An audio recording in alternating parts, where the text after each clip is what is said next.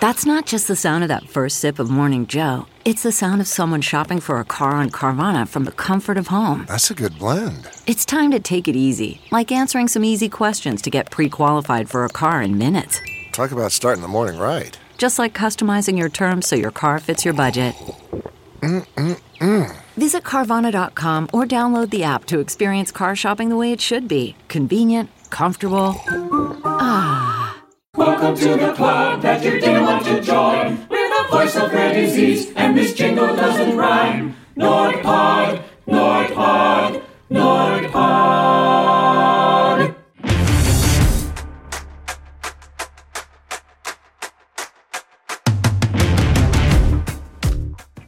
Each year, Rare community members join together to experience the magic of connecting at the Nord Living Rare, Living Stronger Patient and Family Forum.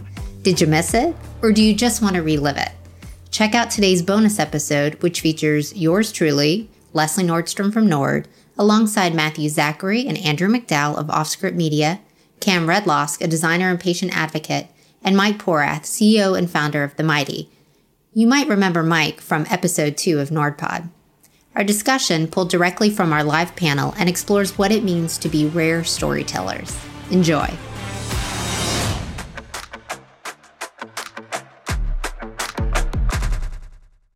Well, my name is Matthew Zachary, and I am a 25-year survivor of the rarest type of brain cancer you could possibly imagine, called medulloblastoma. And I was a college senior on my way to grad school to study film composition as an aspiring concert pianist who had been trained for a decade. And my left hand lost all of its fine motor coordination, and I was kind of rendered good luck with that by the medical establishment. So, spoiler alert, I'm still here, and I'm very excited to be participating in today's event. Hi, my name is Andrew McDowell. My connection to the rare community is by way of these people. My son Henry, my daughter Maggie, and my partner in navigating through this community, Andrea Salvatore, my wife. My son Henry was diagnosed with severe congenital neutropenia at the age of 18 months. And the story that I'm going to be telling during the Storytellers panel is all about that experience and the road that we followed toward what appears to have been Henry's cure. Storytelling was a very important part of that, and I look forward to sharing our story with you. Hello, I'm Mike Porath, and I'm connected to the rare disease community in a few ways. First and foremost, I'm the dad of a daughter with a rare disease. My daughter has Duke 15q syndrome, which basically means she's got extra genetic material on the 15th chromosome, and that's in every cell in her body, and she's wired differently. She's autistic and has a number of other challenges. In the process of raising her, and my wife and I have 3 other boys as well, we discovered that we got the most help by connecting with other people, and that led to my second role here, which was the founder and CEO of The Mighty, which is a online health community with over 3 million members now, designed to help people through any type of health issue that they have. It's a place you can connect with others and share your experiences. What we really do is try to capture the power of those shared experiences to help each other out. And then finally, I serve on a number of nonprofit boards, including NORD's, Duke 15q Alliances, and I'm involved in a number of different rare disease organizations as well. Hi, my name is Karen Redlosk. I'm an industrial designer, illustrator, writer, and patient advocate for disability and my rare muscle wasting condition called HIBM, also known as G&E myopathy. I've been a patient advocate for over 12 years, and I use art, writing, and my wheelchair travels to share the experience of living with a progressive, rare muscle wasting condition such as mine. Stories are really all we have at the end of the day. And without those, we lack a sense of objectivity and empathy and emotional intelligence that give us perspectives on how we can choose to live every day on our terms based on what's important to us. As the founder of Stupid Cancer, which is the largest young adult cancer support community in the world, and it was an experiment in storytelling. No one had ever really catalyzed the narrative that cancer in adolescents and young adults wasn't better or worse than everyone else. It was just different. So stories matter. Stories make us. Stories change the world. Storytelling is precisely what makes a human a human. As far as we know, we are alone in the universe when it comes to material that understands the concept of chronology, the notion of a beginning, a middle, and an end. It's the way that we make sense of things as a result, and it's our duty to do the best possible job of it. So, when it comes to experiencing challenging situations, it's really through stories and narratives that we build for ourselves that we get through them.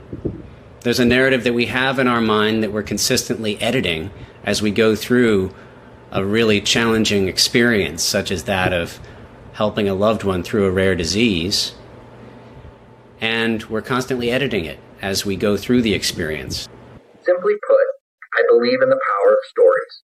I've spent most of my career as a journalist working for organizations like ABC News, NBC News, and the New York Times, and I believe that my work and that of my colleagues has had a real impact. Within health, I actually think stories can be even more impactful. I can tell you the day my daughter got diagnosed, I found stories online of other parents writing about, raising a child with this condition. Those were so meaningful to me. They made me feel less alone. They made me feel like there's others out there that are being, that can manage this. My wife and I can too. And I really believe, in terms of building the mighty and online health community, what we've done is we started with stories, because stories have a way of opening things up. We all learn from stories. We all love a well-told story. And great stories lead to conversation. Great conversation leads to building community.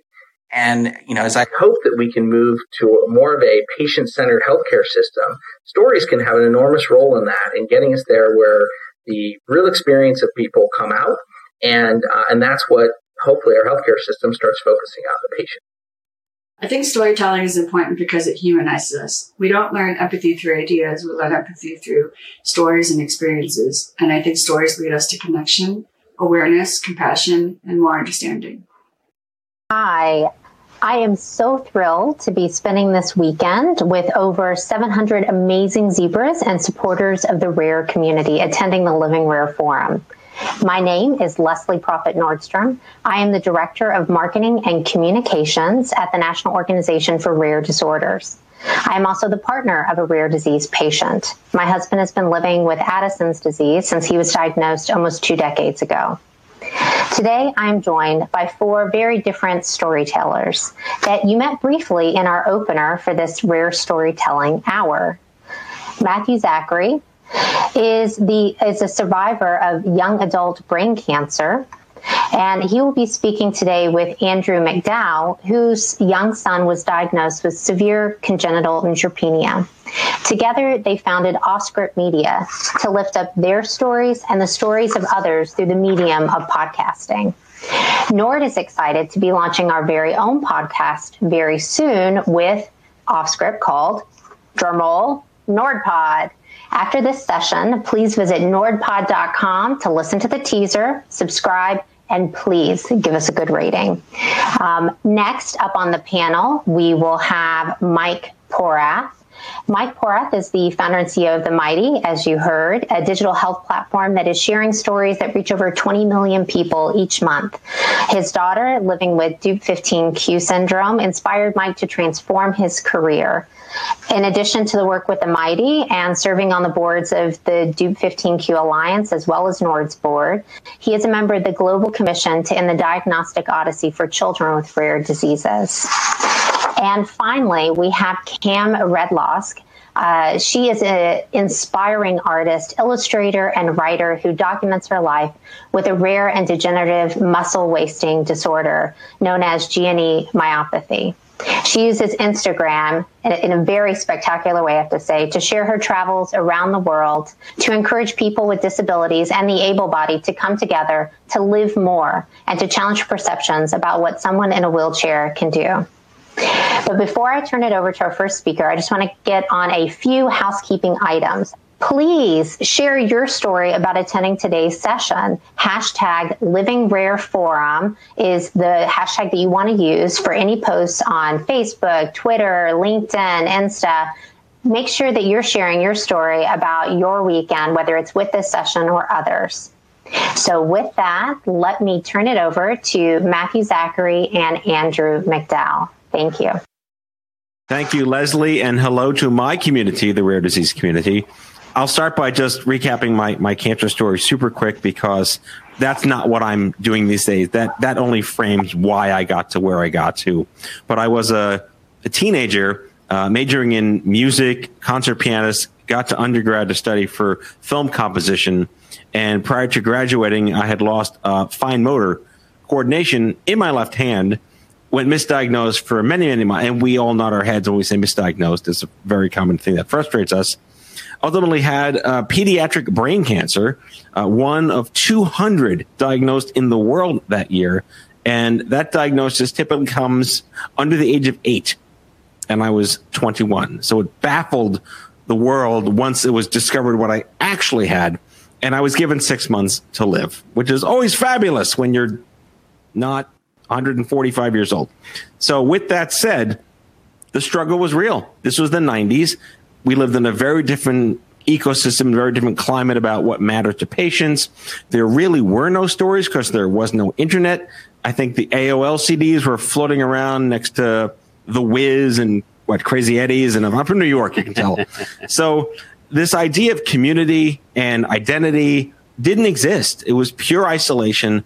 And that was what I had to go through because there were really no other choices. Long story short, I'm still here 25 years later, spoiler alert. But what I wound up doing was figuring out how I could stay alive. What did that mean? And I had my family, I had my friends. No one really knew what I was going through. So I fell back into a career in IT, marketing, computer tinkering. Along that journey, I found some guy who also had my cancer in his 20s, went to my alma mater, and lived near me. And I didn't know that for 7 years. So that moment in time in my life was when I realized that I wasn't alone. I could do something beyond what I thought by scrolling along, just being this sick kid who might maybe turn 30 one day. And I became an advocate that day because what it meant to me was I could make life better for someone else like me. That was my definition of advocacy, because this guy, Craig, who's still one of my best friends, helped me understand the power that my story could be to give perspective and honor the fact that we make progress. And if it wasn't for advocacy, I don't believe there would be any progress. I had the chance to leave my career and start a movement for largely Gen Xers, because at the time in the early 2000s, there really was no cohesive community. Everything was based on body parts. And I found Nord, ironically, in that time, which I never knew about. Why would I know about it? And they cared about rare cancer. I'm like, really? Someone cares about rare cancer? So I joined Nord, right? I felt like I belonged to something. And in doing so, it further motivated me to believe that there was a catalyzing opportunity to create a larger movement of voices that were invisible, that were really silent, or maybe not silent because there was no way to amplify them. So I created a nonprofit called Stupid Cancer in 2007. And one of the circumstances leading up to what I do today was some person decided it would be good to put a microphone in front of this face. And for better or for worse, I launched the first radio show for cancer in 2007. We call them podcasts now, but it was really internet radio and dial-up. So the Stupid Cancer Show single-handedly galvanized, I said that word 3 times already, the voice of the cancer community, largely Gen Xers and millennials, and our parents and our kids, to feel like we belonged, that we weren't being judged, that there was no stigma, that you belonged to a club you didn't want to be a part of, but membership was free, and there were all these great benefits that you never really wanted to have. So Stupid Cancer grew over 14 years. I exited a year and a half ago to become the largest support community in the world. And that just gave a voice. And I want to mention that it's not about how old you are. It's about what's different about the experience of when you get sick. When you enter that, oh, crap, store that you don't want to go shopping in, that's what Stupid Cancer stood for. And it rose. It was a rising tide brand. And I realized that having stepped down, after running the show for 500 episodes, millions of listeners. Again, you're the first. You're going to be the only for a while. I needed to be back behind the mic, and I went back to Nord. And I said, hey, guys, I noticed you don't have a podcast. Not a radio show, a podcast. And I felt like there was such a desire, an unmet need to add broadcasting to rare disease. And this idea of the voice of young adult cancer translated into 2020's lingo of the voice of rare disease included rare cancer, which was me. So it was just a privilege to have the Rolodex and the friendships and the relationships that I built for 20 years to go right there, to Peter and to the board and to Leslie and the team and say, I have a vision to help you guys amplify the voices, tell these stories, and take this from Matt, the stupid cancer guy with a microphone, to we all have a platform and a voice to share. And I meant what I said in the intro. Stories are the only thing we have. And it might seem pedantic to say that it's the only thing we have, but it really has been the consistency. The only constants are, music and math, universal languages. Stories are universal languages. They cross-pollinate over no matter who you are and where you came from. And I still believe that they're the only things that make things matter. I'm a firm believer in Margaret Mead, what she accomplished, the metaphor behind her, and that advocacy is possible, advocacy works, and advocacy matters. So I'm here supporting this event,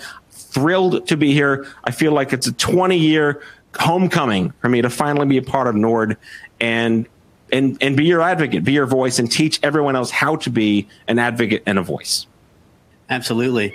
Yeah. And, I think that when it comes to stories. Oh, you're here? Yes, I am. I'm absolutely here. And I'm proud to be. Because when it comes to stories are what galvanize communities. You said galvanize. I do. So that's 4, I think. So keep count, everyone. So they galvanize communities. They bring people together. Our ancestors gathered together, and a lot of what they gathered around was the story. I think that there's a danger when people think of stories that people will think of a book, because books have a rare cover. But communities are people who are telling active stories together and are looking to influence the course of that story. There's a narrative that is ongoing through the process of seeing someone through a rare disease and through the process of attempting to change the way in which rare diseases are dealt with in society. That was certainly the case with my son, Henry. Our community began to gather when we started telling stories to our friends and family about the diagnosis that Henry had received, about the directions we were taking his treatment in. And when we finally got to the point where we were about to send him through the process of a bone marrow transplant, it was, for example, the act of my telling a story to Matt about Henry's situation and what we were planning to do that led to Matt, who was already a friend of mine, showing me what the value of patient advocacy was. He encouraged me to push our health team to go through measures that were atypical, to make sure that we preserved a sample of Henry's reproductive tissue so that if his chemotherapy harmed his ability to reproduce down the line, we might have a shot at giving him the ability to reproduce anyway. Without Matt, without my telling Matt a story, and without him responding with a story about what's possible that I wasn't aware of, we'd be in a very different state. We changed the course of the story together with our own mini community. And that's what NORD is all about. It's about working together on changing the course of the story. I think another thing that I want to just tell you about when it comes to storytelling is that there's a really remarkable, nearly absurd example of storytelling that coalesced around my son Henry's bone marrow transplant. And that is that a friend of ours, a kids rock musician named Lloyd Miller, he actually was very moved by Henry's story, and he decided to give Henry a way of participating in a cosmic extraterrestrial story that he created called Ursa Major, Ursa Minor. He created a video that was about 5 minutes long every week for 12 weeks. And what he did was he built a community around this story that he was creating for Henry. He gave everybody a way to participate in entertaining Henry and engaging him throughout his treatment by creating these videos. He connected with them on Zoom. He sent people out on trips back when travel was possible. People shot episodes of this series in Spain, and it gave everybody a new way of engaging much more deeply with Henry's experience. Of course, it's great to send contributions to a healthcare fund. That's very important. It's very important to send meals that families can keep in their freezers and so on. But it's also extremely important to find a way to participate in the story. There's nothing more human than a story, and that's why they create communities so effectively. So stories have been absolutely critical to my own experience with rare disease, and now with Matt, I've been privileged to build my life around helping to tell these stories. If I could button that up real quickly with another plug for NordPod, the voice of rare disease. We're shooting episodes, we're recording episodes, radio. We're recording episodes as we speak to have a big launch with a bunch of really compelling content for you when it goes to market. But I do want to share really quickly, I just taped an episode with one of your members about the power of storytelling and the power of community, specifically through the lens of the word life hack. And as much as I wouldn't want to say that helping you understand fertility options for your 5-year-old was a life hack, it really was a life hack, because the things you can learn from clinical versus the things you can learn from community interoperate incredibly well. And instead of going to Dr. Google, you may find more value from people like you. And this amazing couple had a child with a severe genetic condition born. They learned from a Facebook group all the life hacks they needed, and they were just told that he's going to be fine. And just hearing those words from your peers is just as valuable as hearing them from your doctor. So I'm just going to say the word galvanize one more time because I needed to say it. So thank you very much. Galvanize. Oh, you. Bye.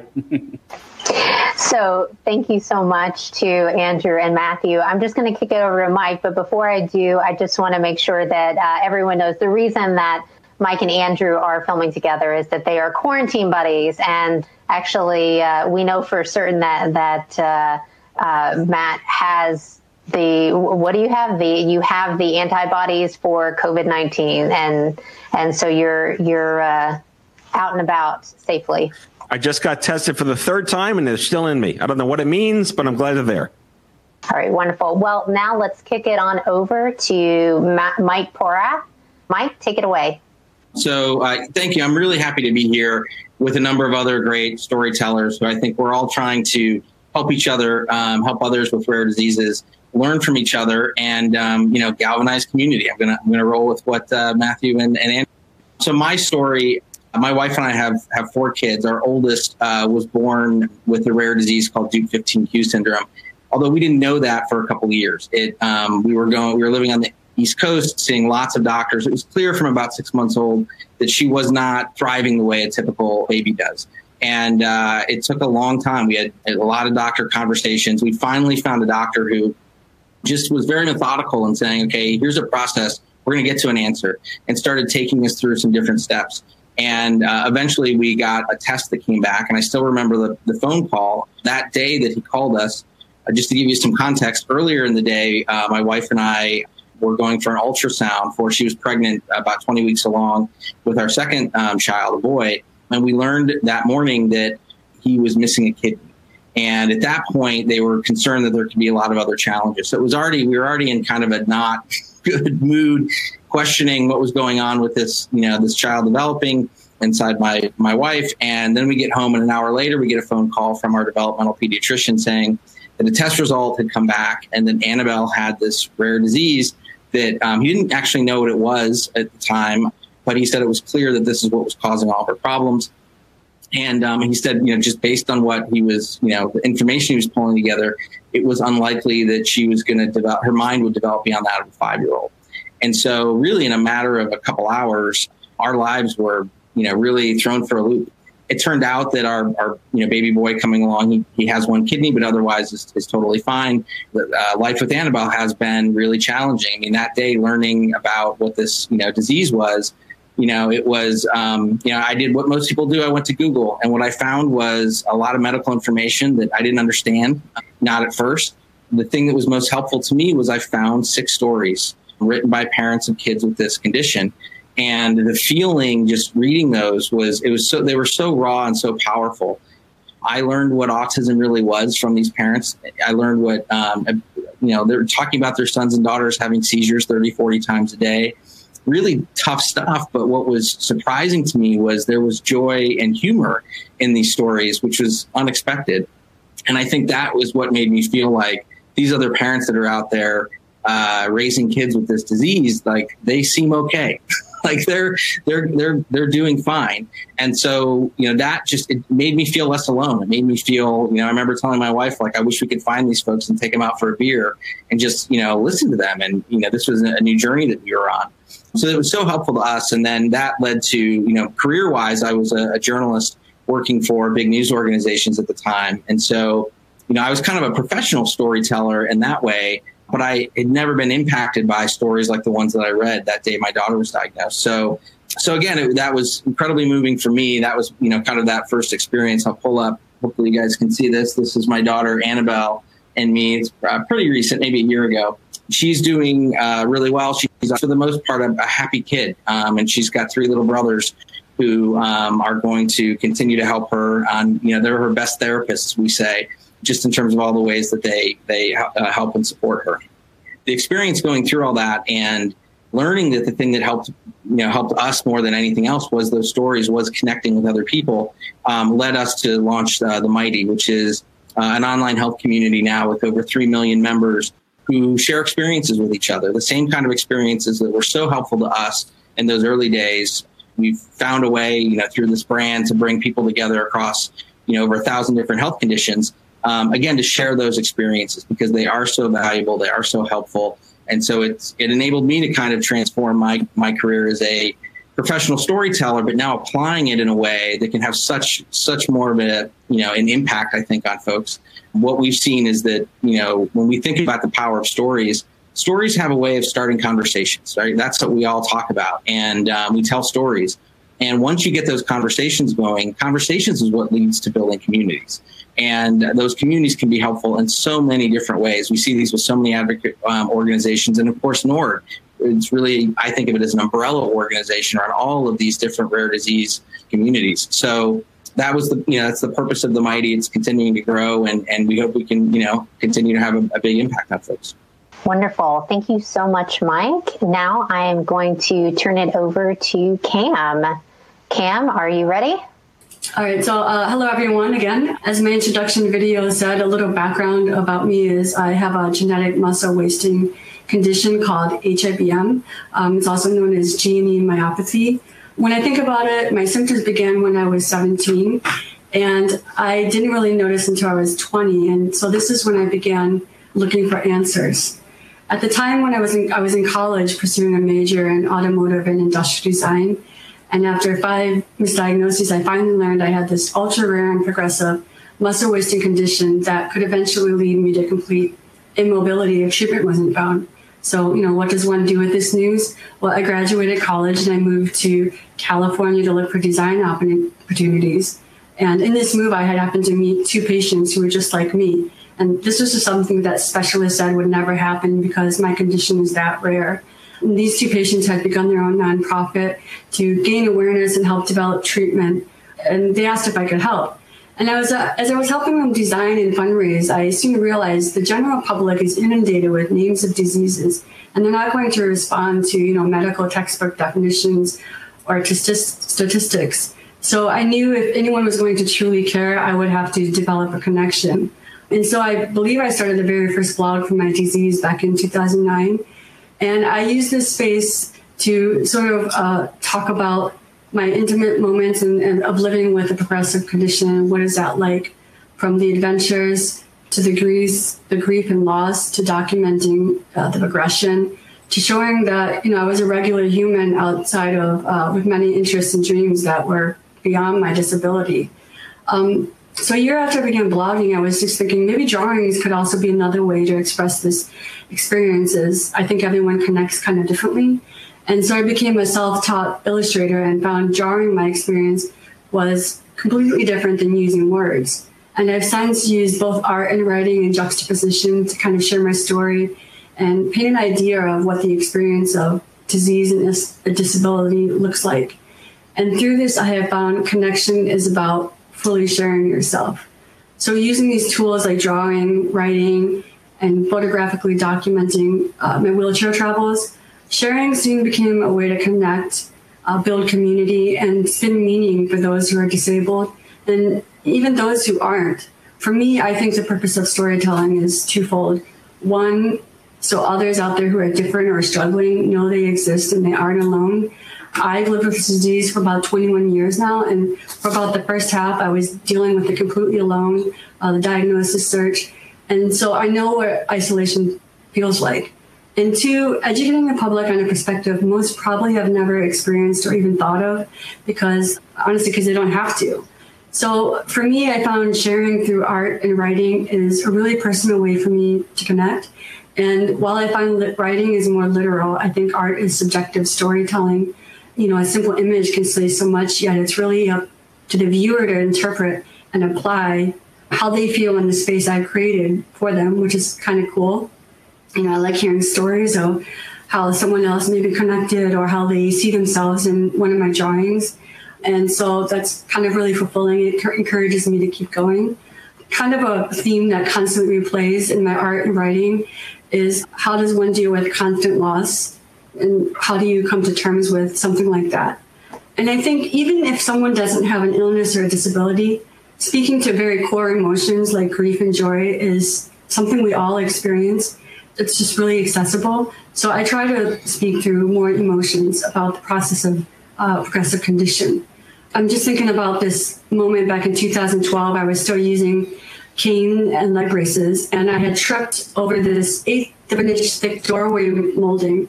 And as I was laying there post-fall, on the floor, I kind of imagined maybe some outside entity, like a forlorn monster who was the origin of all my struggles and pain. He put his foot out and it tripped me. And for me, this was a way to personify my disease as a way of kind of making sense of what was going on with my body. And so right after I got up, I drew this monster and little girl in a forest setting. And I began kind of contemplating our relationship, how he never leaves my side, how much I hate that he's, always in my shadow. And in this kind of contemplation, I soon realized that while he represented my disease, he was actually kind of this sweet, harmless monster whose only understanding of life was to follow and be with me. And so I, as this little girl, was kind of forced to figure out how to adapt and live within this, new and breakable relationship. And surprisingly, this ended up being a drawing I would receive a lot of private messages about. Strangers would talk about their connection to this drawing and how it made them completely think their relationship with their disease or disability. And some even shared they were suicidal, and they feared of what their family or friends or church members would think if they knew that they were actually living secretly with a mental illness. But they responded with they never thought to have empathy for their difference or ailment. And I was just amazed that something I drew could have this kind of effect. I've since taken this monster and girl illustration derived from that single moment, and I'm now developing a children's book inspired by this relationship with my rare disease. I think stories humanize us. They can educate and change minds. They make ideas and people accessible. They can lead us to compassion, connection, awareness, and understanding. I think storytelling is really important because it allows us to be explorers, to travel and experience advantages we normally wouldn't ever know of, because it's really impossible to know what all the different ways of life could look like. And so stories provide us with that privileged window. It's a very unique perspective. I also think stories can bring us to moral grounds, the way we conduct our business, design political policy, the way we vote or develop medical treatments. To see there are real stories and real lives behind every single decision we make is really important. And I think our stories are also for the medical industry and a society who often views us as only through the lens of medical definitions, scientific analysis, and physical productivity. It's a misnomer that we just sit and do nothing with our lives and that we're just sad and tragic. And so I think, this world kind of many times leaves out the humanity of our stories and our uniqueness that extends way beyond our isolated medical illness. And for me, experiencing a disability is very profound and it's very human. And storytelling allows this humanizing element to sort of enter the landscape. So, in conclusion, I think a story can be a moment or an entire world. They invite us to imagine life beyond our personal scope. And the good stories make us question ourselves and the world around us. I don't believe we learn empathy through ideas. I think we learn them through experience and stories. And, in these various perspectives we collect, we can try and find the complicated truth of what isn't and is through connection. And I personally think when society connects more, a lot of the fear and ignorance and walls kind of dissipate. So for anyone going through it, whether it's an advocate or a patient or a family member, I would just say don't be afraid to share your story. Be candid, be open, because in my opinion, I think stories are no good kept in the dark for ourselves and others. All right. Well, I think we have a few more slides from Cam's deck. I would just love her to quickly to be able to show and make sure we've gotten all those done, because they're such beautiful images of both her art and her travel. So just want to make sure we get through those before we move on. I have to say the color scheme alone is breathtaking. So I'm so thankful that we can have this visual treat here today. So thank you for that, Cam. All right. Now I want to open it up to a few questions. And because I'm the moderator, I get to have first dibs and ask the questions that I want to ask. But of course, for the audience, keep putting in your questions in the Q&A. We will get to several questions before the session's over today. So I want to start off kind of with a question to the entire panel. It clearly isn't always easy to share our personal stories. I talk to many advocates where it's years of living through the diagnosis before they get to a point where they feel confident enough or they feel called to put some very personal details out there. So I want to ask you all, because you've been so brave with us today, what was it like in the beginning as a storyteller? Were there mistakes that you made or challenges that you faced that you wish you had known something about before you got started? Are there any words of wisdom you'd like to share with all the storytellers in the audience today? And I am going to ask for Cam, do you want to start us off on that, since we have your images so fresh in our minds? Yeah, in the beginning, I think one of the biggest challenges is I'm actually a pretty private person. So it was difficult, but usually for me, the end is more important than everything else. So all I knew is that I could advocate and share my story. And I would say for patients who share, it can become draining. Sharing your story sometimes is hard. And it took some years while I was doing a lot of sharing. It did take some years for me to fully be really comfortable with it. And I would just say if you're a patient advocate or family advocate, just be patient with yourself and allow yourself to go through the process of figuring out how to share your story and enlighten people. That's great. And I think, too, it speaks to a question that we got from our audience about how do you confront the fear and anxiety when sharing that intimate part of your journey? How, even down to what are some, not just pie in the sky ideas, but even some hard concrete things we've had to do to get over maybe an introverted nature or like you said, Cam, being a very private person in order to make an impact. I mean, I think that too often, my point of view was, again, as a working journalist, I initially tried to make my story perfect and really try to craft it. And the reality is, for most of us, just the raw, we totally underestimate just the raw story of what we've gone through. And there's other people out there who will ascribe so much meaning to those experiences because they're similar, or, it then will allow them to kind of open up. And so my advice to folks is to set expectations low, right, in terms of what you're going to say or how you're going to say it, or you could choose different mediums. You could tell your story in a poem. You could do it in a video. You could do it in a well-crafted story. There's a lot of different ways to do it, but don't underestimate how powerful just the raw saying it, what you've gone through, how much impact that can have on someone else. And so I think it's very therapeutic to kind of share that story for yourself, but it's also really meaningful to a lot of others, who may find that. Just having an impact on one person can really potentially change their life or change their attitude around how they're approaching something. So I just suggest to people to get out there and share it in the way that feels right for you. That's great. I wonder specifically with the Mighty, is that a space where people might start off by blogging, or is there a special space also? We're getting the question from teens or young adults where they can interact with this, where they can't always access all the platforms that adults can. Yeah, I think for us, we've been at this for about 6 years now. And initially, when we started, we're going to do 3 stories each day, right? And we're going to reach out to folks and help them, tell their story. And more of a, written, kind of context, a 500-word story or something like that. And it was a good place for us to start. And we've now done we've produced over 50,000 of those stories, from individuals. What we found over time was, rather than us kind of having the controls on it, right?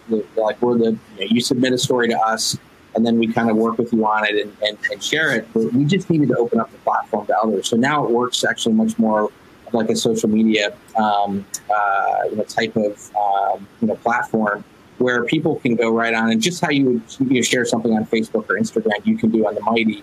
You can choose that to be a photo. You can there's lots of different ways to go about doing it. So we've basically taken some filters off and said, hey, this is your platform to share and find each other and help each other out. And I think the engagement, it really skyrocketed when we essentially handed over the tools to the community. So Matt and Andrew, so the question that was asked was about what it's like to be a beginner storyteller. What are some of the mistakes and challenges maybe that you learned from that you could share your knowledge, and how do you cope with fear and anxiety? How do you cope with stage fright? I'm not sure, Matt, that it seems like you have that anymore, but maybe that's something you had early on. And Andrew, you have such a wonderful radio voice. I can't imagine you ever being at a loss for words. But let me stop flattering you both and let you answer. Victim of forgetting to push the unmute button for the 40,000th time. Hi, everybody. We're back.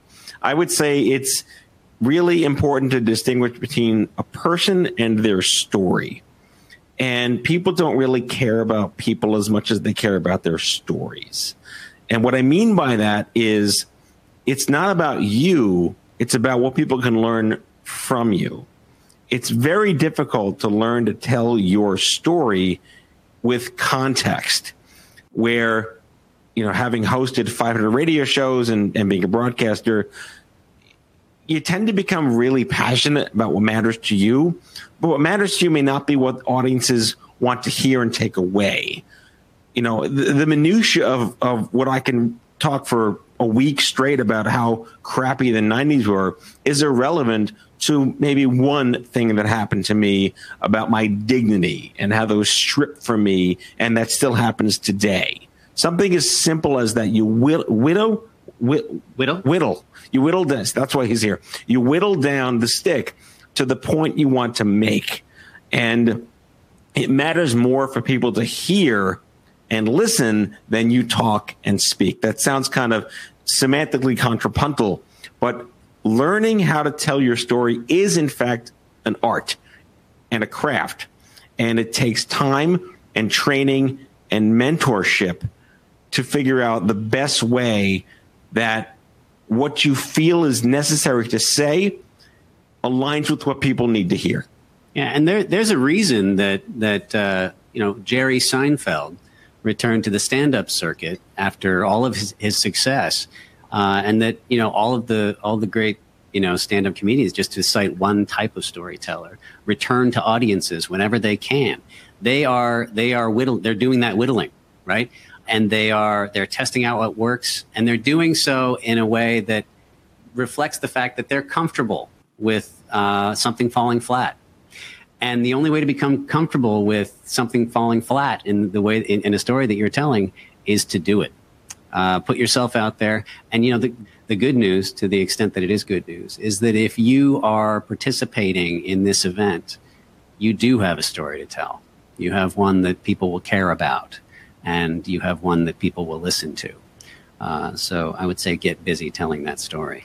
I think I have an unfair advantage because I did theater in college. Anyone that's done theater in college, you tend to learn about stage fright and feeling. I think if you're just inherently feeling judged because of your own insecurities, that helps because you're more acutely aware of feeling the need to please people and get an applause line. But at the end of the day, it really just comes down to how you present yourself.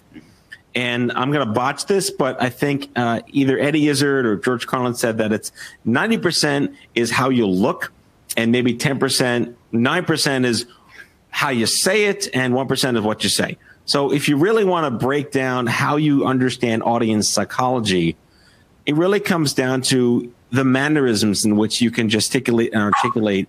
The emotion behind the story you want to tell is as important as the story itself.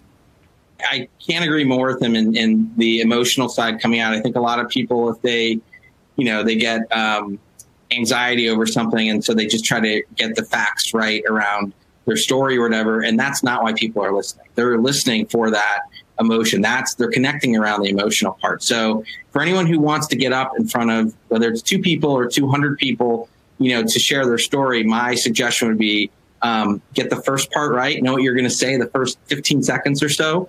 You'll start feeling more comfortable, and know what you want to say at the very end. And if you open well and close well, and you don't have to memorize anything, just tell the story with those emotions, throughout it, people will be, floored, and you'll get, you'll have a real impact on folks. No, I think that's true. And I think one thing that we have neglected to mention when talking about the work that Matthew, Andrew, Mike, and Cam, that you've all done, is that you didn't just tell your story one day and you were done. It was a long time of crafting, of maturing in your style, of finding new ways to get out there and be effective, so that it's a long arc to get to the point of perfecting your story. And I'm not sure if we ever fully get there because our own experiences keep evolving. And on that point, I'd actually like to pivot and ask a question of Cam about, with your degenerative disease, how do you view your art changing as the years progress? Has it already been impacted? And what's the future that you see for how you're going to continue to share for decades to come? So I know eventually one day my condition is progressive, and I've been in a wheelchair since 2011, and it's now worked its way up to my arms and fingers and hands and stuff. So for me, I know there's a timeline for everything, and eventually I won't be able to draw. My art, it's changed in terms of when I started drawing in 2010 or 11.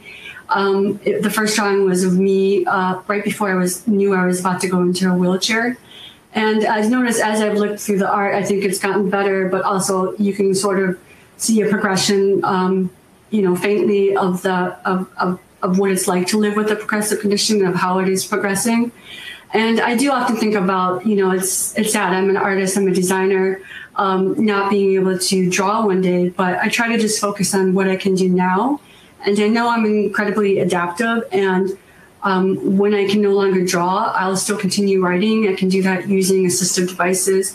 I'll still be talking, I'll still be sharing, and I'll find new ways to share and talk about my story. So in some ways, while it's difficult that progression happens, I find it's also a good thing because it pushes me to know that I only have this much time with something, and that I really appreciate it and I really put myself into it. And then, in years to come, I surprise myself with how I adapted and how I, sort of replaced these lost loves that I, can no longer do. And so I just kind of have faith that, I'll find some way to talk. So I talk a lot, so I'll find some way to be able to share my message.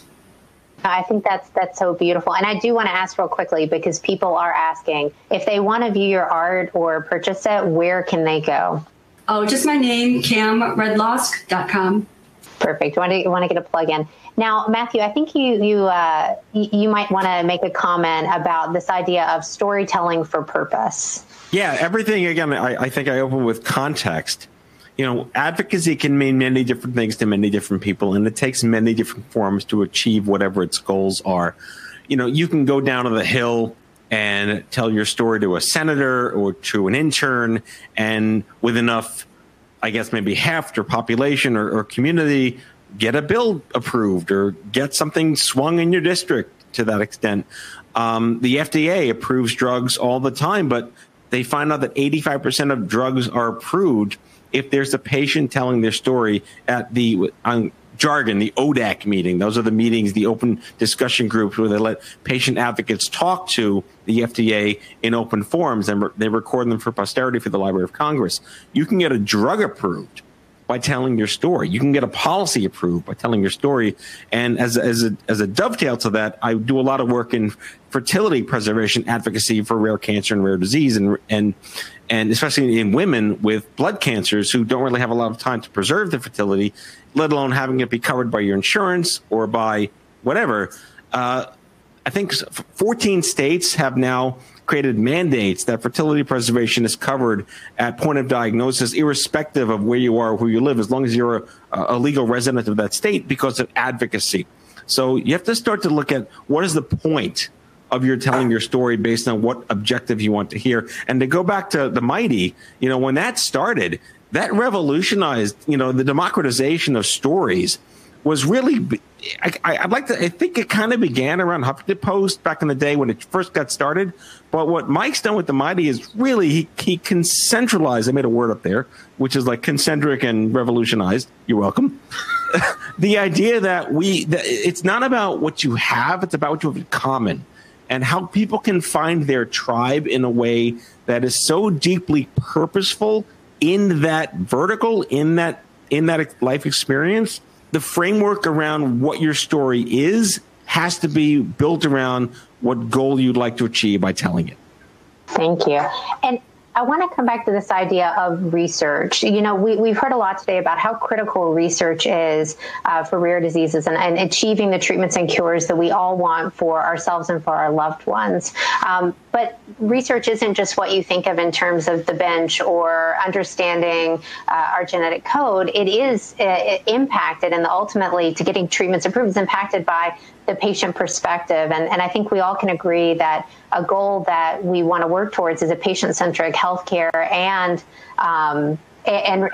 system for getting these new treatments. So I want to kind of open it up. I know that, Cam, in particular, you work closely with your disease state's research organization, doing some of the marketing materials for them. But even as you guys have across the board dealt with that, how critical are patient stories to that drug development or that clinical process? Yeah, that's a really good question. I mean, back when I got involved, barely any patients were talking about it. It was just a couple patients, the ones who had started the nonprofit. And I've since become an independent advocate where I use storytelling and art and such. But in the beginning, like I said, I'm a private person, but the goal was more important than how I felt. And all I knew is, for us as a community that has rare diseases, it really lies within the patients to talk about it. And that's kind of like when I was designing for them, it was a campaign about patients sharing their stories, because a lot of patients wouldn't share it because it was genetic. And so some communities would be hidden.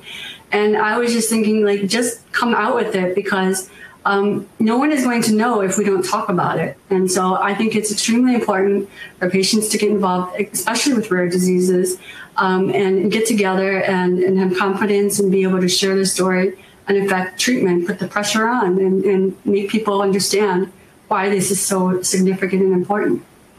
Wonderful. And I also want to even back up further than the sort of idea of treatments and those processes. A lot of the first stories that we tell in rare diseases are those that are representative of our diagnostic odyssey. And luckily for everyone on the stage here today, we have answers, but that's not true of everyone that is joining us today or that's out in the community. Specifically, Mike, I know you were very active with the Global Commission on Ending the Diagnostic Odyssey for children with rare diseases. And I want to talk, that is obviously there's medical components, there's scientific components to that, but what is the value that storytelling can bring to that particular activity or that particular audacious goal? So for those who don't know, there's a global commission around rare diseases. And the purpose of that commission, I'm one of the people who serve on it, is to drastically reduce the amount of time it takes to get a diagnosis, particularly in kids. The average is over 5 years right now to get an accurate diagnosis. Most people have to see more than 7 different types of doctors before they get the accurate diagnosis.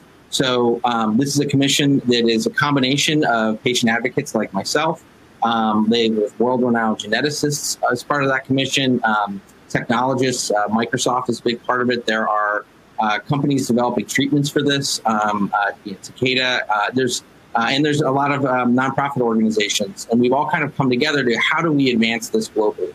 How do we really speed up the process of this? And then I think the role storytelling can play is we drive so much awareness around, right? Without the stories, no one's going to know about a lot of these different conditions. And some of the things we've seen on the Mighty, we've seen people actually that they both thought, their doctors had said they are the only person in the world that have something, one in Germany, one in the U.S. They found each other through the Mighty and figured out they have the same thing, right? Think about that connection between those two families and what they've been through and talking and all that. So that comes through stories. And so I think, really in terms of speeding up this process to getting, people getting diagnosed, how do doctors remember things? Stories. We all do. This is just, we're humans. This is how we work. And so the more that we can share those experiences, I think particularly for this commission, we're looking at using stories, using, all the ways we can drive awareness to speed up that diagnostic process. Thank you. Well put. So I want to come back to a question that we're getting from the audience, and this should be an easy one. But Cam, we are getting a question. What's your favorite medium to work in? So I do digital. It's just easier. My arms, it's more difficult to move them. So most of my work is now digital. Perfect. And not so messy these days, hopefully. Yes. And then Andrew and Matt want to kick an easy question to answer over to you. People are wondering, how can they become guests on NordPod? Shall we give them your social security number and home address and blood type, perhaps? Just my personal cell phone number will do that. Well, you can tweet at, what is it, NordPod? What Twitter handle did you set up for it? Our Twitter handle is @rarediseases, but you can email us at nordpod@rarediseases.org. Or if you feel so inclined, you can go to www.rarediseases.org/share your story and putting your info there. And that's for NordPod. That can also be for our blog, social posts, interviews. We do a lot of storytelling, but we know that NordPod is a unique place where they get to interact with you two lovely gentlemen. And that's maybe a little more fun than having a conversation with me. I think what's important, and Andrew and I talked about this ad nauseum, is that we believe that the rivers carve themselves. And as much as we are overjoyed to bring the voice of rare disease to the world, to listen to support, to learn from, we want you to be a part of it. So giving us feedback, thoughts, ideas, recommendations, how can we be a better platform for the community, will be decided by and listened to from the community. The Stupid Cancer Show was just me in a garage, rhetorically, talking into the ether of nothing, but listening to hundreds of people chiming in all the time. It wasn't, can I be on this show? It was like, would you love to talk more about how I can be a better advocate? How do I talk to my son about me getting diagnosed with this? This is the wisdom of crowd at its finest, and we are not in any remote place of hierarchy and superiority to think we know what needs to be said on this show, because it's going to be a great show and it's going to be driven by you. And so one ask that I'd like to suggest is that, during the course of this forum, you have probably been thinking about your own story. We'd love to hear from you what you would like NordPod to be. If you use Twitter, why don't you go to @NordPodcast and give us a suggestion. Begin to tell your story there, perhaps. Great information, and look forward to getting lots of responses to come back to on Monday morning and filter through. getting back kind of to how patient stories and storytelling can impact our understanding of rare disease, we got a great question from the audience. How can healthcare educators use storytelling in the classroom to teach about rare diseases and the lack of treatment? Mike, I think this one might be a great question for you to answer. Sure, that's a great question, and I think the role of stories can play an enormous role, I think, in healthcare education. We often will have contributors to the Mighty go out and work with medical schools. And one of the things that we're learning is, we can't expect any doctor to know all of the 7,000 rare diseases and know how to diagnose them. But by hearing stories and hearing how other people may have gotten diagnosed or their own, odyssey that they've gone through to get a diagnosis, that process, that approach can play a big role in terms of educating folks and saying, oh, well, this thing got diagnosed in this way, or this person was diagnosed with this disease this way. Maybe I ought to approach this patient that I'm seeing who I can't get an answer. I haven't gotten the answer, but maybe it's about approaching it in a certain way that you've learned because you heard somebody else got diagnosed a certain way. And so again, it's just stories are, teaching mechanisms for us all. And they can absolutely be applied, I think, in the classroom, particularly around, people who are in the healthcare industry that are seeing patients and, want to help them, and learning what others have been through and how they've gotten diagnosed can play a big part in that. That's great. And I think that you're absolutely right that finding ways to get patient stories to give sort of qualitative data to our healthcare professionals and researchers in the form of storytelling is yet another piece of that puzzle that we need to move to the future state that I think we would all like to see. Mike, I want to give you this next question, but I think it also can apply to Matt and Andrew. So I'll have you guys on deck as well, and Cam too. Storytelling, we all have our stories and it's important that we share.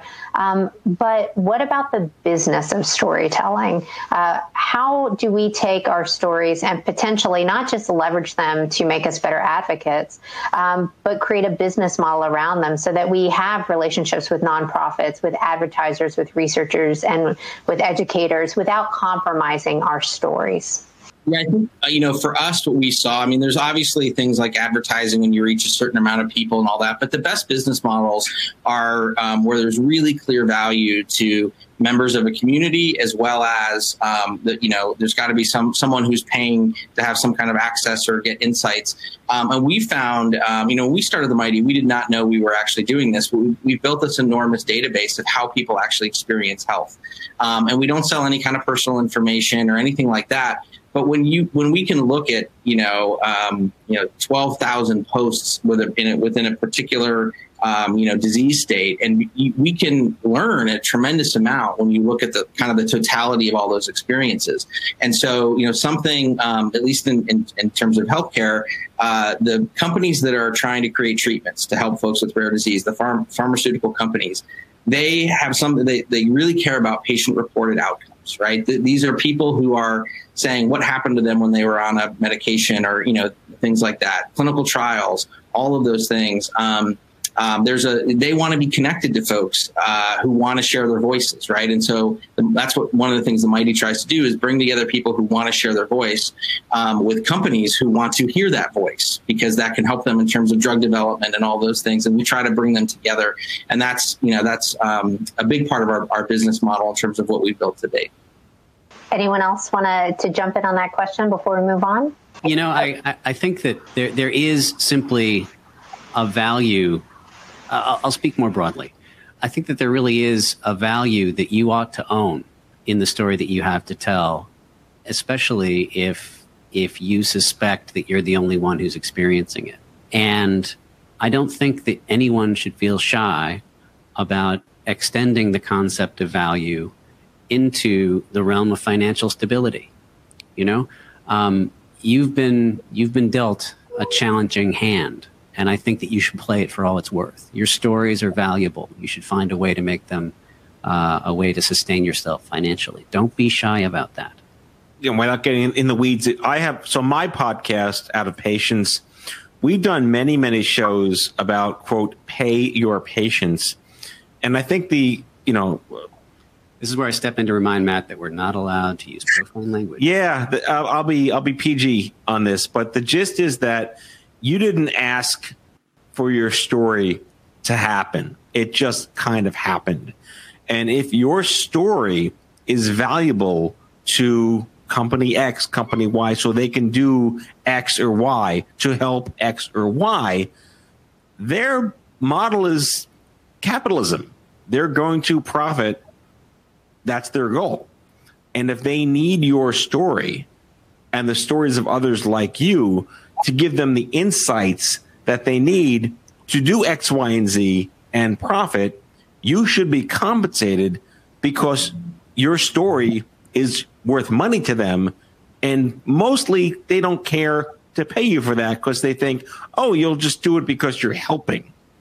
And I'll be genteel about that, but I would encourage you to check out my podcast, Out of Patience, on Apple Podcasts or Spotify, because we have done probably 4 of the 30 shows on the value of recognizing as a patient, as an advocate, that your story, I hate to say it so bluntly, is worth money. Yeah, because it can drive the development of things that will make money for other organizations. Right. Like, don't want to be crass here, but really, there is a value here, and there's a need to sustain yourself financially. You should not be shy about asking for compensation where appropriate. All right. And moving on to another topic. So as we're talking about being open and sharing our stories, one of the things that we haven't really talked about is the fear of facing discrimination or retaliation in the workplace because you've been open with your story, especially if you have a disease that might impact your ability to work at the same pace in the future, or because maybe you're caring for a child with a rare disease. I'm so lucky to work for an employer that is 1 in a million in dealing with this issue. But for the others on the panel, I'd love to hear maybe either how you personally or how others have dealt with this. It's a very important issue, and it gets to privacy, PHI, HIPAA concerns. When you're sharing your story, you're putting that all out on the line, and how do you deal with that? I mean, I'll take that. I want to start 30,000 feet in the sky. Coming from cancer, we can discuss commonalities and common threads, but the perspective of cancer still today as a boogeyman is you're just gonna die. Everything's Deborah Winger from terms of endearment, and this idea that people can live long, healthy lives with, through, and beyond their disease 80% of the time, like, that's new to the consciousness of the employer. And the risk models of productivity and whatnot, let's take COVID out of the conversation for now. I'm going to refer everyone to an organization called Cancer and Careers. Doesn't matter that you didn't have cancer. You might as well, it could be anything in careers. What they've done for the past 20 some odd years is create the defining platform to understand your rights and your liberties as an employer. And whether it is understanding gaps in your resume because you had to take time off, Family Medical Leave Act, reasonable accommodations, or when you think you've been let go for the wrong reasons and what attorney to go to because you can prove that you were fired irresponsibly, or if there is workplace discrimination from employees, your fellow team members.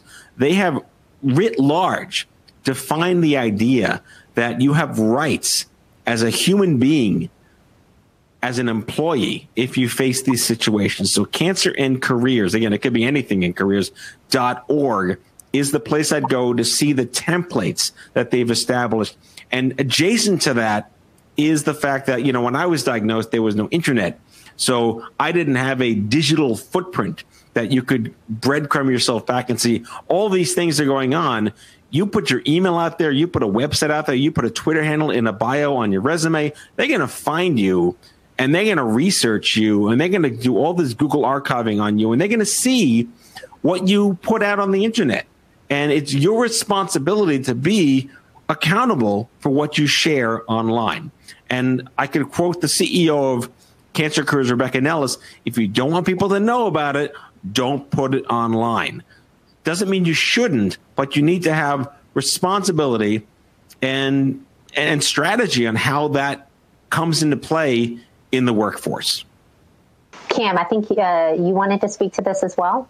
Yes, I think job discrimination for the disability community is really important, and it's a larger topic in these few minutes, but I went through that as well. When I jumped into advocacy, it was very unwittingly. I didn't make a decision. I didn't think about it. And I was just out of design college and trying to build this professional career, trying to look professional. But then you have this, for me, it's physically obvious what's going on. And so one of my first interviews, I got there early and I had to hide my cane, and I was hired. The person didn't know, the manager didn't know I was disabled. And so I had the opportunity to show what I was capable of. And so a lot of the company, which is a pretty big company, the colleagues they knew what I was capable of, so they didn't really treat me disabled. And I even gave a big PowerPoint presentation of what my disability was, what it was, and executives from the companies came and everything, and they were very supportive. But after I left that job, I went job searching, and I realized I just got into a wheelchair. And a lot of the companies, I would do phone interviews, and they were basically ready to hire me, and then I'd show up to meet them in the office in the last meeting of the sort of meet and the interview process. And that's when they decided no, because all they saw was a wheelchair.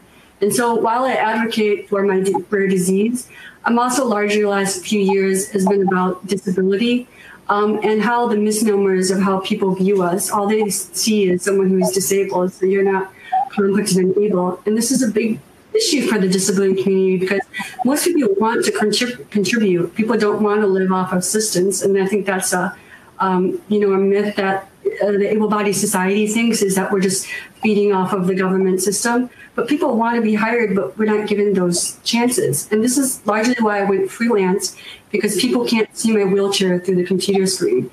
And, like I said in the beginning, I just didn't really have to think about it. I just got into advocacy. And it did take some years because I was trying to live these two lives of professional career where, I have to hide everything about myself, but I'm also publicly sharing my story.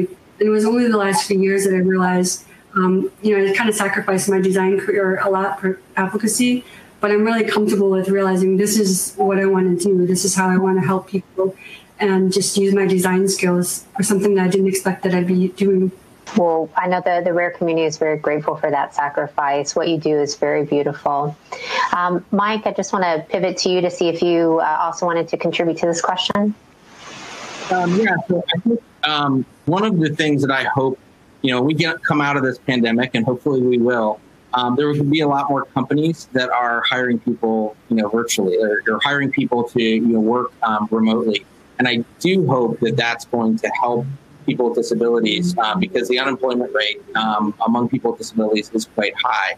At our own company, The Mighty, most of the people who work here have health conditions or are caring for people with health conditions. Our entire moderation team, we intentionally built around people who have disabilities and can only work from home. And, they give the passion that they give, and they're so, into it. And I think there's actually so many valuable things around hiring people with disabilities that a lot of companies don't quite see. I did want to mention just one example that I felt really good about. I got a phone call yesterday from a friend of mine who works for one of the big television networks. And he was asked a question around, there's someone who actually wants to go back and work in the studio rather than working from home. And the reason is because he has an autistic son, and it's very difficult for him to work with the child often like banging on the office door and, disrupting, some of his work. And because my friend knows my daughter and some of the challenges she had, he got it. And we're going to allow this guy to go back and work in the studio because of it. But it's a matter of the more stories we share, the reason my friend understood this is because he knows my daughter and he knows many of the things that we've been through as a family. And so he was able to connect that with his, one of his employees. So for folks out there who have certain issues with their employer or trying to find their way, I really encourage them to bring it up with their employer if they can, if they feel comfortable doing that. And if they don't, they maybe want to look for an organization to work for where they do feel more comfortable, where it doesn't have to be two identities, a work identity and, some personal identity, that people should be able to have, coexist across all these things. So I hope that's helpful. No, that's great. And I think that was a very important question for us to move towards wrapping up on. I want to give the panelists just a quick minute to say anything that we didn't get to today or anything that came up in the course of our conversation. So Matthew and Andrew, I'm going to kick it to you first if you have any last thoughts to share. I'm going to keep it very simple. I'm going to give you 2 photographs. One is of my son, Henry. This is just 2 months after his chemotherapy. And, through the help of the community that was developed around this entire experience, Henry now, he looks, I can't find the, here, come back to me. You're a terrible father. I am a terrible dad. There are 6,000 pictures of him. You can't find one picture of his kid. But it's, but he, I'm going to show it to you in just a moment. It's coming. No, I've seen him. He exists. He's real, and he's fabulous. I'm going to beat you to it. So this was me when I was nearly dying. That's my parents. I had a good shaped head at the time, so I didn't really feel that terrible. But it was the 90s, and being bald wasn't so bougie yet. I guess my key message is what I started out with, is that advocacy matters, advocacy happens, and advocacy works. And it's just a bunch of syllables, but it's what it means to you. I didn't ask to be an advocate. No one wakes up and says, I'm going to advocate for something I can't wait to be sick with in 25 years. You enter the community. There's no greeter like Walmart. Hey, what aisle do you want to buy your shampoo on? It doesn't happen. So I look at advocacy as an accident, born of our conditions, whether it's induced or you're born with it, something happens to a friend of yours, you take up a cause that you didn't realize would matter to you because you were served something unfair, unjust. And it's okay. Sometimes you just need to be told it's okay, you're going to be fine. But now we have an opportunity that didn't exist 25 years ago when I was sick, with rotary phones and people just banged on your door. There was no ring. You had no idea who was standing there when they rang your bell. This idea that we are a global citizenship, thanks to the good parts of digital and the good parts of social media, we lean into those and find our tribes. And that, to me, is how we each figure out what advocacy means to us and how we channel it to make the difference we'd like to see in the world. And I do have the photograph keyed up now. Oh, you're a good dad now. I am. So this is Henry about to jump in the pool a couple of weeks ago. Okay, now look very closely in his eyes. You see that determination? What is flying through his mind right now is the result of all of the stories that we shared with him and all the stories that he's telling himself about where he's going in life. That is the look of a kid who has a very clear story. Wonderful. Mike, any last words of wisdom for our audience? So my last word will actually be just the example of the very first story we ever published on the Mighty from a contributor. And it speaks to the power of it. And I think why stories are so powerful. This woman wrote in about the experience of having her daughter was born and lived for 22 minutes and passed away. And she knew, weeks before the birth that this was going to happen, that she had a fatal disease and her daughter was going to die. And if you just read that headline and know that that's the story, I mean, how tragic. I can't imagine anything worse than going through something like that. And yet her story was so beautiful. It was because in her story, she ascribed meaning to her own experience of what that was like and how it changed her, how it changed her family.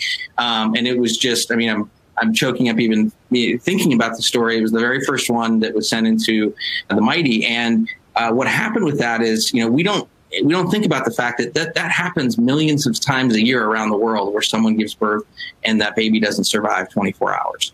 And think about the grief that people go through and all that her story has been read now hundreds of thousands of times, thousands of comments that have poured in because she was able to open up and talk about grief and talk about, again, how it influenced her in so many ways. In so many positive ways in terms of her life, kind of after that moment. But because she started the conversation, others could join. And so the impact that her one story had on so many people has been amazing. And I think, for those that are out there watching this who are thinking about how do I share my story or what do I do, take a constructive approach to it.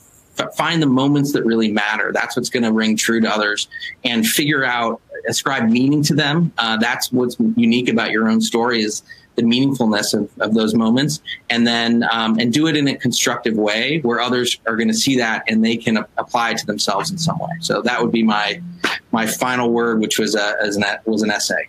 No, that's great. Galvanize, right? Galvanize. There you go. Word of the day. And lastly, I want to send it over to you, Cam, for any final thoughts. Yeah, a couple of things. I think one of the things that society doesn't place as much importance on is emotional intelligence.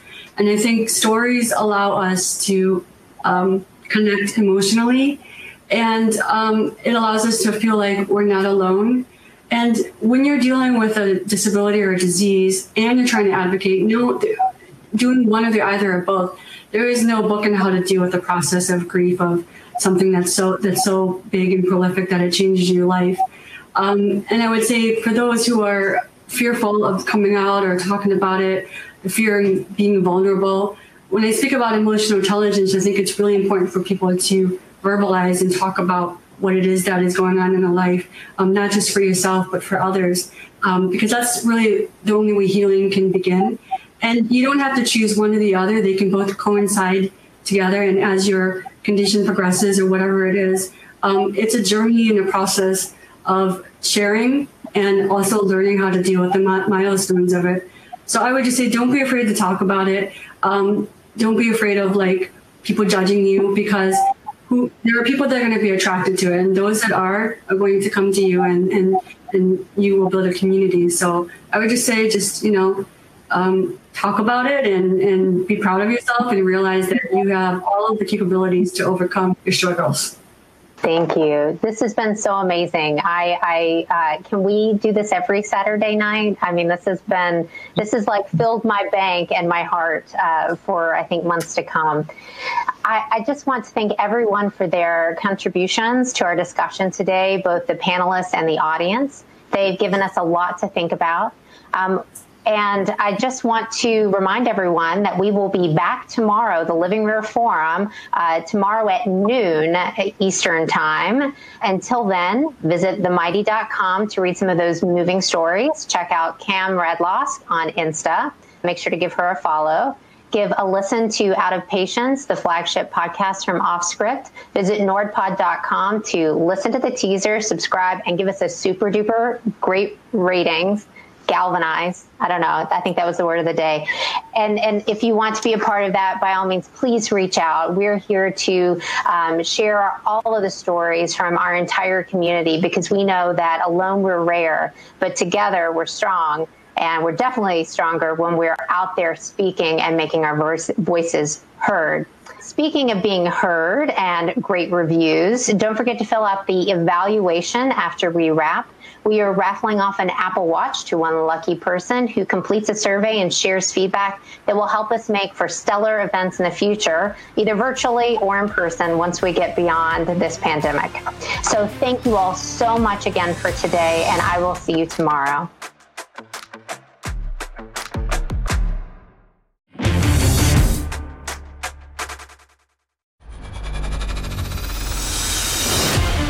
That's all for today. If you like the show, be sure to subscribe, leave a review, follow us on social, and tell all your friends to listen. NordPod is a product of the National Organization for Rare Disorders and Offscript Media. Our executive producers are Matthew Zachary and Leslie Nordstrom. Andrew McDowell is our senior producer. Valerie Don Francesco is our marketing manager. Darren Tunn is our production intern. It is recorded, mixed, and edited by Matthew Zachary and the post-production team at Offscript Media. Our theme music is by the Salvatones. Learn more about the music of the Salvatones at salvatones.org. For advertising and media inquiries, email media@offscript.com. Hit us up at contact@offscript.com to share comments, feedback, and make guest recommendations. For more information, visit nordpod.org.